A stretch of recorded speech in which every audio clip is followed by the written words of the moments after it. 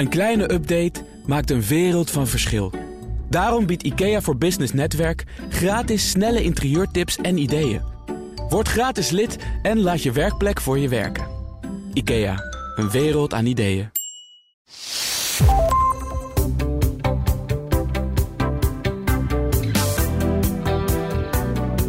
Welkom bij De Klantenpodcast. De podcast over eigentijdse klantgerichtheid met elke aflevering praktische tips, verfrissende inzichten en praktijkvoorbeelden die je helpen om de verwachtingen van jouw klanten te overtreffen. Mijn naam is Danielle de Jonge en in deze aflevering spreek ik met Kim Suurmeijer. Zij is een van de eigenaren van Virtual Heroes en ondersteunt ondernemers bij hun online marketing. Kim, leuk dat je er weer bent. Yes, Daan, dankjewel voor weer een uitnodiging. Ja, wij hebben recent een aflevering gemaakt over nieuwsbrieven en het nut daarvan. Of ze nog wel nut hebben. Ik zal hem in de show notes zetten voor als iemand hem nog niet heeft geluisterd. En wij gaan het vandaag hebben over gratis kennis delen, op welke manier je dat al doet. Maar vooral wanneer geef je te veel weg, zodat klanten je niet meer nodig hebben. Ja, en deze komt voort uit een vraag van een van onze luisteraars. En zij heeft kennismakingsgesprekken met hem, waarin ze dus ook meteen het wel heeft over de vraag en het probleem van een klant. En merkt van, ja, maar soms komen ze dan toch uiteindelijk niet bij mij en kiezen ze voor een ander, of heb ik misschien wel zoveel weggegeven dat ze me niet meer nodig hebben. Ja, dus daar komt de vraag vandaan. En dat herken ik wel, ook bij klanten van mij, die dan zo enthousiast zijn in het delen van tips en in gesprekken van alles weggeven en achteraf denken, hier had ik eigenlijk wel een factuur voor kunnen sturen. Ja, nou, ik moet wel zeggen, ze staat inderdaad niet alleen. Nee, want zeker. Dit horen wij ook regelmatig. Ja. En de vraag is eigenlijk een leuke vraag om samen in te duiken, denk ik. Want zeker. Ja, wij geven ook allebei gratis dingen weg. Wij geven ook gratis dingen weg. Maar je moet ook geen dief zijn van eigen portemonnee. Nee, dat is jammer inderdaad. Dat is zonde. Ja. Dat is echt zonde. Ja. En even, want je kunt natuurlijk op een heleboel manieren gratis kennis weggeven. Je kunt een blog hebben waar je allerlei tips op deelt. Je kunt in een podcast allerlei tips geven. Goed idee.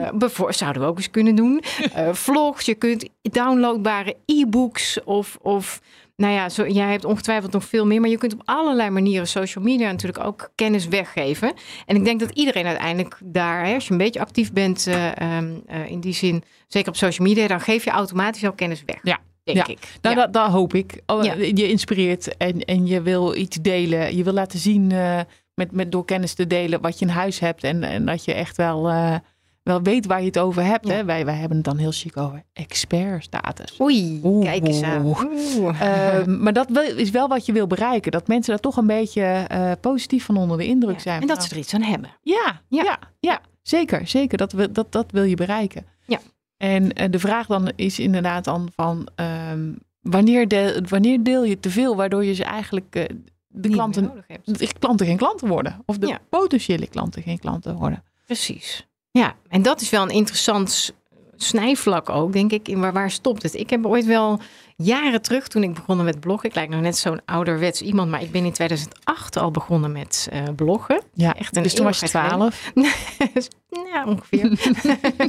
Net niet meer. En ik heb toen ooit eens geleerd van je moet het wel hebben over wat belangrijk is en waarom iets belangrijk is, maar niet te veel over hoe iemand het dan moet oplossen of moet aanpakken. Of nou ga ik daar niet helemaal in mee, want ik deel overal tips en vind ik hartstikke leuk.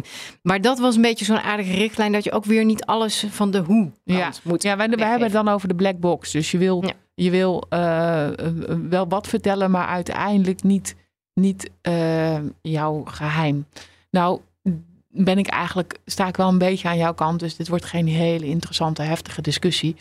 Ik ben er niet zo bang voor. Nee, nee, absoluut niet. Nee. Ik denk niet dat je snel te veel deelt. Nee. Dan geef ik misschien wel gauw de clue weg van deze podcast. Maar dat blijf vooral luisteren, want er zit nog wel een maar aan. Ik wou net zeggen, want toch hebben dus best wat organisaties er dan last van dat een potentiële klant geen klant wordt. Dus en gaan we sowieso dat is de maar waar we naartoe gaan werken. Ja. Maar om alvast 1 ruit in te schoppen, ik denk niet dat je heel snel te veel deelt. Nee. Laat ik die angst even wegnemen. Ja, precies. Dus, en zeg je dan ook van als je kennis deelt, doe dat dan op 1 manier? Of kies voor en bloggen en vloggen en download e-books. Of ik heb een mini masterclass met allemaal klantgerichtheidsdingen. Weet je, dat is dan ook zoiets dergelijks. Of zeg je kies voor één ding? Nee, ik zou het zeker verdelen over de verschillende dingen. Want wat is het? Je deelt kennis. En met die kennis delen ga je een relatie eigenlijk opbouwen met mensen die hulp nodig hebben. Mm-hmm. Dus zodra ze bijvoorbeeld jouw blog lezen, voelen ze zich aangesproken over dat onderwerp. Hebben ze hulp nodig? Vinden ze het interessant? Dus daarmee weet je eigenlijk, jij past, als de blog goed is, resoneer jij op wat ik te melden heb. Iemand herkent zich erin. Ja, en vanuit dat is een soort van vertrekpunt vanuit waar je een relatie met mensen wil opbouwen. Mm-hmm. En dat doe je door ze te stimuleren, te activeren, te prikkelen om je op verschillende kanalen te volgen. Zodat je vaak langskomt in hun vriendenkring en in hun dagelijks leven. Daar zeg je ook wel iets interessants op verschillende kanalen. Want dat zal heel vaak ook gebeuren. Iemand bezoekt bijvoorbeeld een website, volgt jou op LinkedIn of Instagram of waar je ook actief bent. Vraagt misschien een nieuwsbrief bij je op. Is dat je niet overal hetzelfde deelt? Nee, zou ik niet doen. Want dan is er geen noodzaak meer om jou op LinkedIn te volgen als jij het al in je nieuwsbrief hebt gezet. Ja. Wat je wel kan doen, en dat is gelijk misschien een leuke eerste tip, denk ik, voor als je content gaat delen. Als voorbeeld deze podcast. Dat is een soort van broncontent. En die broncontent daar kun je heel veel andere content uithalen. Wij delen tips. Wij hebben soms zelfs gekke spreekwoorden. Je bedoelt op jullie social media, toch? Van jouw bedrijf? Ja, bijvoorbeeld. Ja. Maar bijvoorbeeld ook dit, zou ik maar zeggen, als jij dit met een ondernemer doet, kun je hieruit heel veel halen. Zeker. Uit zo'n podcast. Dus we hebben zo'n broncontent. Zo werken wij ook wel met onze klanten. Mm-hmm. En dan kunnen we een blog uithalen. Kunnen we social media berichten uithalen. Filmfragmentjes, audioberichten. En die maken we allemaal. Dat gooien we door een soort van fabriekje heen. Maar als ik dus vandaag iets over de podcast, over content delen, iets op LinkedIn zet, dan zet ik het niet ook nog eens in mijn nieuwsbrief en niet ook nog eens op mijn website tegelijk. Mm-hmm. Want dan heb jij op alle kanalen dezelfde informatie. Ja. Maar dan zet ik iets anders op die andere kanalen. En dan ga ik later op mijn website weer iets zetten over dit onderwerp. Dus je gaat het een soort van druppelgewijs op verschillende kanalen terug laten komen. Ja, ik noem dat ook altijd de recyclen. Jij noemt het dan het fabriekje waar je het in stopt. Dat je als je 1 keer, ik heb het bij mijn klanten ook wel eens over, dan schrijven ze een heel mooi artikel bijvoorbeeld. Ik zeg, maar daar kun je een half jaar mee door met het artikel. Want je haalt inderdaad 3 tips uit bijvoorbeeld die je los keer post op een LinkedIn of iets dergelijks. Je kunt er, als je wil, nog een audio over opnemen. Dus en dat realiseren mensen zich ook niet altijd. Dat ze maar nieuwe content maken. Dan ga je automatisch ook steeds meer weggeven. En dus dat is op zich niet erg, maar maak ook gebruik van wat er is. En zeker. Gooi dat dan in je fabriek, om het even zo te zeggen. Ja, en dus op het moment dat jij ze te pakken hebt met een artikel op je website, en ze lezen vervolgens iets anders van je op LinkedIn, wat ook interessant is. Ja, weet je, dat zijn allemaal momenten, verankermomenten dat je bij hun langs bent gekomen. Ja.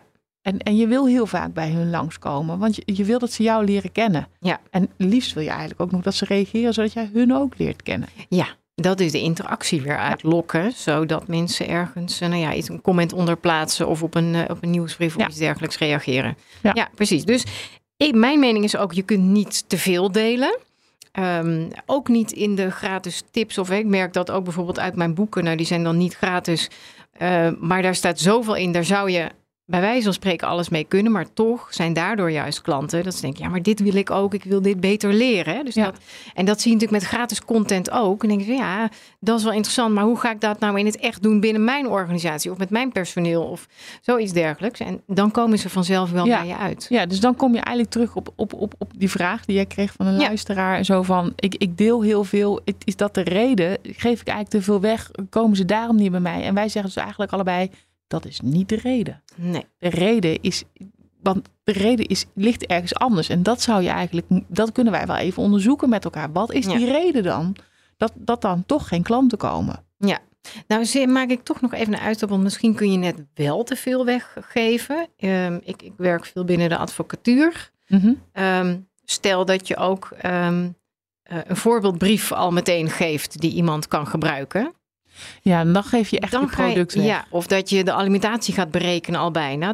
Dus dan ga je te veel van je echte expertise weggeven. Dus daar zit nog wel, er is wel een grens aan wat je weggeeft. Zeker. Maar niet zozeer op het delen van tips en ideeën en suggesties. Ik denk dat zodra er 1 op 1 iets persoonlijks wordt gemaakt of gecreëerd, daar moet altijd een factuur tegenover staan. Want dat is jouw dienstverlening. Ja. En informatie die je deelt, suggesties die je deelt, tips die je deelt, waardoor ze misschien zelf een alimentatie gaan berekenen.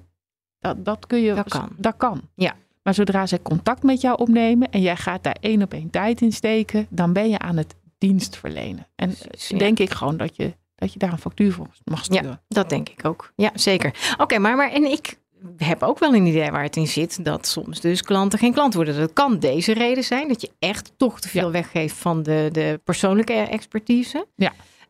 Wat ik ook wel merk in bijvoorbeeld workshops over gesprekstechnieken die ik geef bij bedrijven, dat er te weinig wordt aangestuurd op, maar dit zou ik voor je kunnen doen, kan ik je daarmee helpen? En dan ook vragen om, zal ik je daar dan ook mee helpen? Want dat is spannend, want iemand kan zomaar nee zeggen.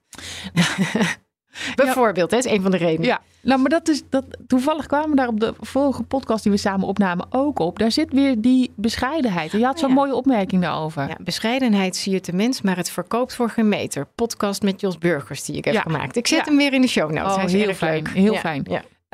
Maar dat is het wel. Weet je, je kunt heel veel informatie met mensen delen. En als je dan mensen vraagt, weet je eigenlijk wel wat ik doe? En dan zeggen ze, nee, wat doe je eigenlijk? Ja. Dus ze hebben geen idee waar ze voor jou voor kunnen inhuren. En dat zie je ook wel heel vaak. Dus als je informatie deelt, wil je eigenlijk altijd verwijzen naar jouw dienstverlening. Producten die je aanbiedt. Of je producten die je aanbiedt. Waar kunnen ze jou voor helpen? Er wordt te snel, merk ik wel, de aanname gemaakt van, ja, maar dat staat toch op mijn website, dus dat weet ze wel. Of ze weten toch dat ik, een advocaat door mijn HR. Ik heb dat vorige week al een keer erbij gezet. In de nieuwe, zo. Maar ook in een gesprek gaan mensen er soms van uit, ja, maar die potentiële klant weet wel wat ik allemaal doe.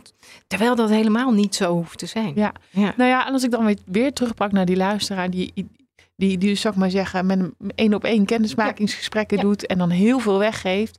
Maar als je daar niet heel duidelijk geeft van, joh, maar dit geef ik je nu, joh, en wil je meer? Dan kun je mijn dienst afnemen. Dan kun je mijn producten afnemen. Als je dat niet heel duidelijk doet op een manier waarop mensen... Die bij jou past ook. Die bij jou past, maar ook je wil met jouw informatie mensen ook hongerig maken. Mm-hmm. En op het moment dat ze hongerig zijn, dan wil je laten weten van, ja, maar ik kan je nog meer geven. Ja. Ik kan je nog meer te eten geven. Ik denk heel vaak in eten. Ja, blijkbaar. Ja. We gaan zo lunchen. Nee. Dan zijn ze mensen wel geneigd om in te gaan op dat aanbod. En daar moet je denk ik ook de knippen zetten met nou stop ik voor de rest met het geven van informatie in zo'n gesprek. Ja, en dan precies, dan haak je ook in op het gesprek. Want als jij informatie deelt online, op wat voor manier dan ook, dan is het automatisch al dat je die interactie niet direct hebt. Die kan op een later moment ontstaan. Maar in een gesprek is het ook wel, de verleiding kan heel groot zijn. Om al te gaan helpen. Als iemand dan toch zegt van, ja, maar hoe doe ik dat dan? Dat je dan gaat helpen. En daar zit dan je commerciële gesprekstechnieken, zoals ik het dan vind. Daar komt dan een moment dat je zegt van, ja, daar kan ik je zeker mee helpen. Alleen, dan moeten we even afspraken maken over het tarief of over, hoe je dat ook verwoordt wat voor iemand prettig voelt. Ja, wat we heel vaak doen, dat pakken wij op als we aan het samenwerken zijn. Ja, bijvoorbeeld. Dat is een hele chique manier. Tuurlijk heel veel klantgesprekken met potentieel klanten, met online ondernemers die bij ons komen voor ondersteuning. Ja. En dan zeg ik, kun je dat zeggen? Ja, wat denk je? Wat is slim om te doen? Zeg, nou, daar gaan wij helemaal op in op het moment dat wij samenwerken. Ja. Nou, er is geen onbevredigend antwoord voor die mensen. Dus heel duidelijk. Dat is ook heel legitiem. En dan weten ze ook van, ja, maar ik wil samenwerken. Ja, want of niet, hè? Maar dat kan dan de conclusie zijn. Dus dat is een hele elegante manier ook om het te zeggen, inderdaad. Dus dan zit het hem, geef je te veel weg of niet, misschien wel meer nog in je commerciële vaardigheden dan in daadwerkelijk datgene wat je weggeeft. Ja, dus dat is denk ik de conclusie die we trekken. Dus als jij op social media, nieuwsbrieven, dat soort dingen, gewoon tips gaat delen, vertelt over hoe dingen anders kunnen, daar kunnen ze wel degelijk mee aan de slag. Maar daar verlies je vaak geen klanten mee. Nee. Want ze willen toch ondersteuning. Maar het risico zit hem inderdaad in je commerciële vaardigheden op het moment dat jij ze 1-op-1 hebt. En dat je ze eigenlijk al gaat helpen zonder dat je er een klant van hebt gemaakt. En dat betekent ook dus durven vragen om, gaan wij met elkaar zaken doen? Ja. Hoe doe jij dat? Ja, ik laat het wel, wat dat betreft probeer ik altijd wel te laten merken dat ik de keuze bij hun laat. Dat ik geen oordeel heb. Ja. Op het moment dat ze zeggen van er is geen klik of ik zie het nog niet voor me of wat dan ook. Dus ik vraag heel erg naar waar is de behoefte? Welke behoefte heb je? En ik vertel of ik in die behoefte kan voorzien. En hoe ik dat dan zou doen. Ja. En dan laat ik eigenlijk, en dan voel je wel in een gesprek van, joh, kunnen we de deal nu sluiten? Mm-hmm. Of zeg ik van, joh, weet je, ga erover nadenken en laten we er samen op terugkomen. Ja, dat is wel een mooie die jij toevoegt. Want wat je vaak merkt bij mensen is dat een potentiële klant zegt, ik denk er nog even over na. Dat is heel goed, hè? Mensen moeten er ook goed over nadenken voor ze ja of nee zeggen tegen een keuze. Maar dan is het wel aan jou om vast te houden. Ja, om de te bal zeggen, aan de voeten houden. Ja, precies. De bal aan laten we volgende week of over 2 weken even contact hebben of zoiets dergelijks. Ik vind ook dat je daar nog wel een tussenstap in kan zetten in je gesprek. Om te zeggen van, nou, tuurlijk, denk er ook heel goed over na. Wat zijn de belangrijkste punten waar je je keuze op gaat baseren? Of inderdaad, waar wil je nog over nadenken? Heb je nog informatie van mij nodig? En dat is niet pusherig, vind ik. Hè? Tenminste, dat ligt ook aan je woordkeuze want dat natuurlijk. is precies wat je zegt. Heb je nog informatie van mij nodig? De essentie is, denk ik, en nou zit ik op jouw vakgebied, dus glad ijs. Glad ijs. Ik denk niet dat ik nog een keer terug word gevraagd.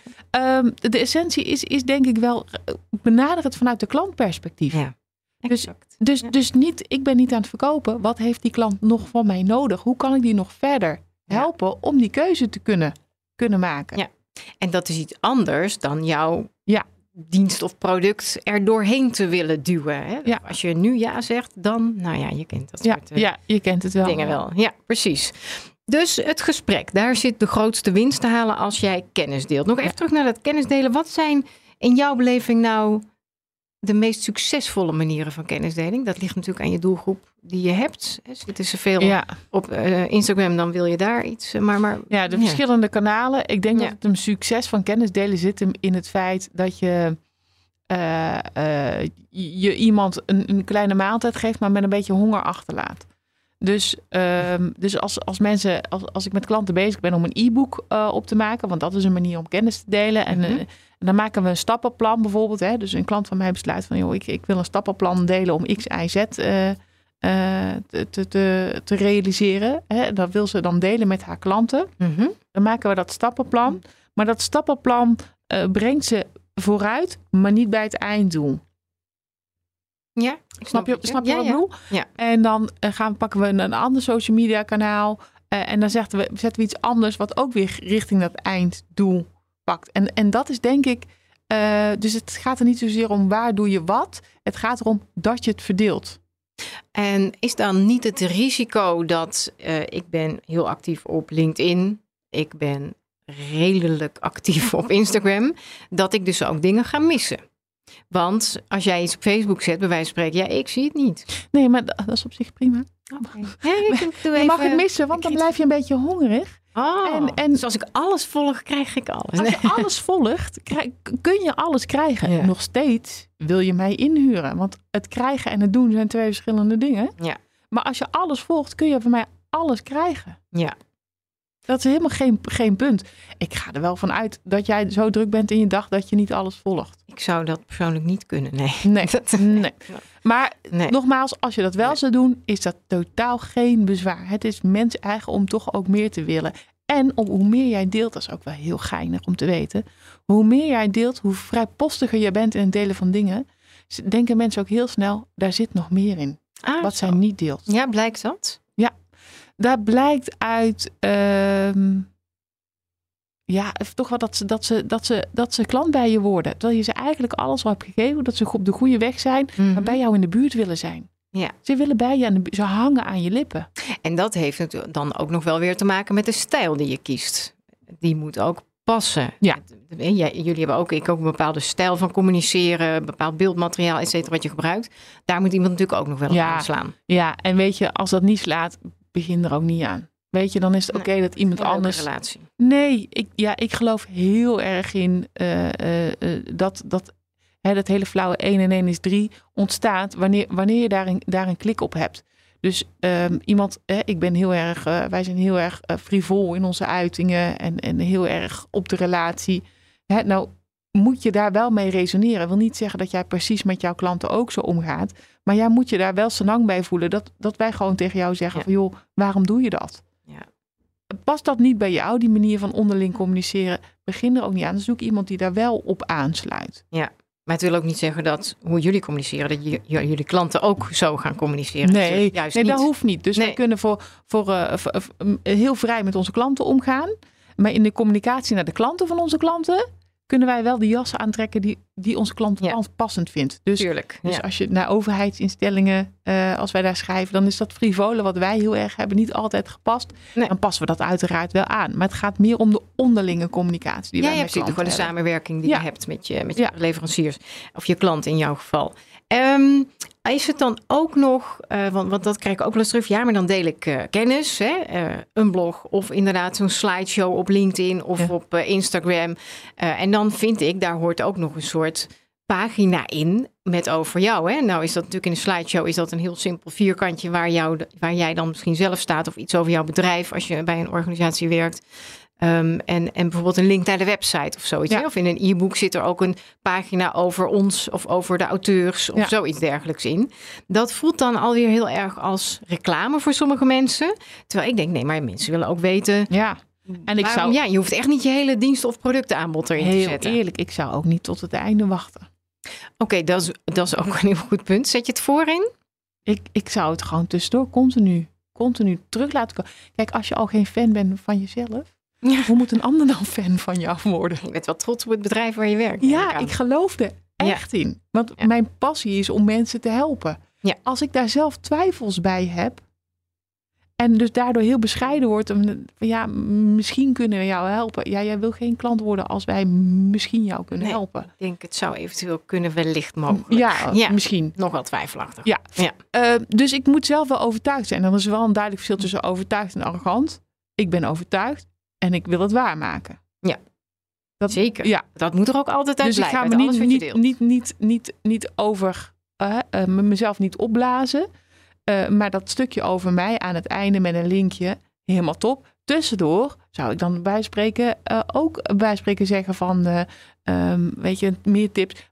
Maar wil je hier meer over weten of wil je hier even dieper op ingaan? Weet dan dat ik en dan weer een linkje naar mijn aanbod. Dat je jullie organisatie, de organisatie in beeld brengt. Ja, oké. Dus je kunt niet zo snel te veel promotie in Nee. We doen het met z'n allen eigenlijk wel te weinig. Als ik kijk naar wie is er succesvol en ik kan voornamelijk.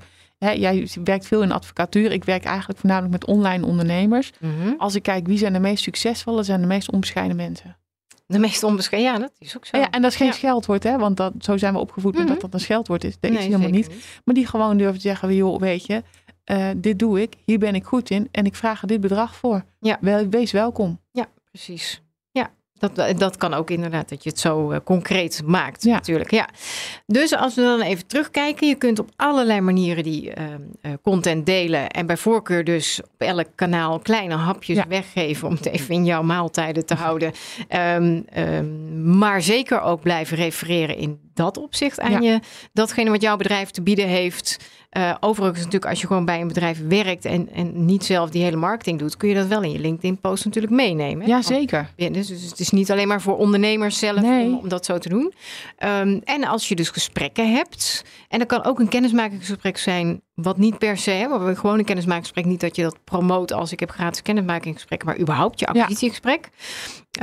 Geef daar wel weg wat je weg wilt geven en deel kwistig, als ik het zo mag zeggen. Oh ja, mooi gezegd, ja. Maar geef wel op tijd aan van, maar nee, nu gaan we echt bewaak daar je grenzen. Ja. Bewaak daar je grenzen. Dus dat is echt, ik denk dat daar de grote essentiële verschil zit, is als je in dat persoonlijke contact komt, moet je daar je grenzen gaan bewaken in wat ga je geven en wat ga je delen. Je grenzen bewaken, dat is een mooie. En dat vraagt dan weer om je vaardigheden goed beheersen, zodat je op een juiste manier, zonder vervelend te zijn of je het ongemakkelijk te voelen, dat kunt zeggen. Ja, ik denk dat die weerstand om die grenzen te bewaken en het ongemakkelijk voelen zit vooral in onszelf en niet aan degene aan de andere kant van de lijn. Nee, want we willen graag helpen. En dan gaan we ineens zeggen, ja maar nee, hier help ik je niet mee. Tenzij we gaan samenwerken. Ja, zo voelt dat dan inderdaad voor sommige mensen. Ja, dat klopt. Ja.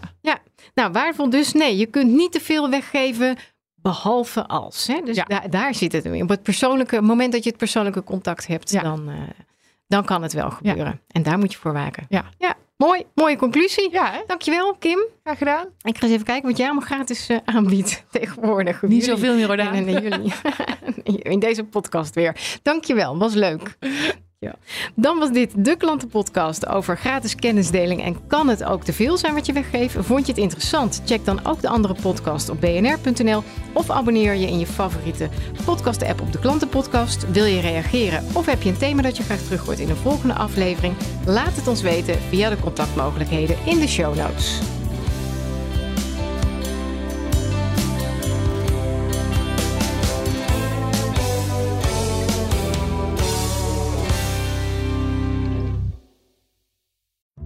Als ondernemer hoef je niet te besparen op je werkplek. Want IKEA voor Business Netwerk biedt korting op verschillende IKEA-producten. Word gratis lid en laat je werkplek voor je werken. IKEA, een wereld aan ideeën.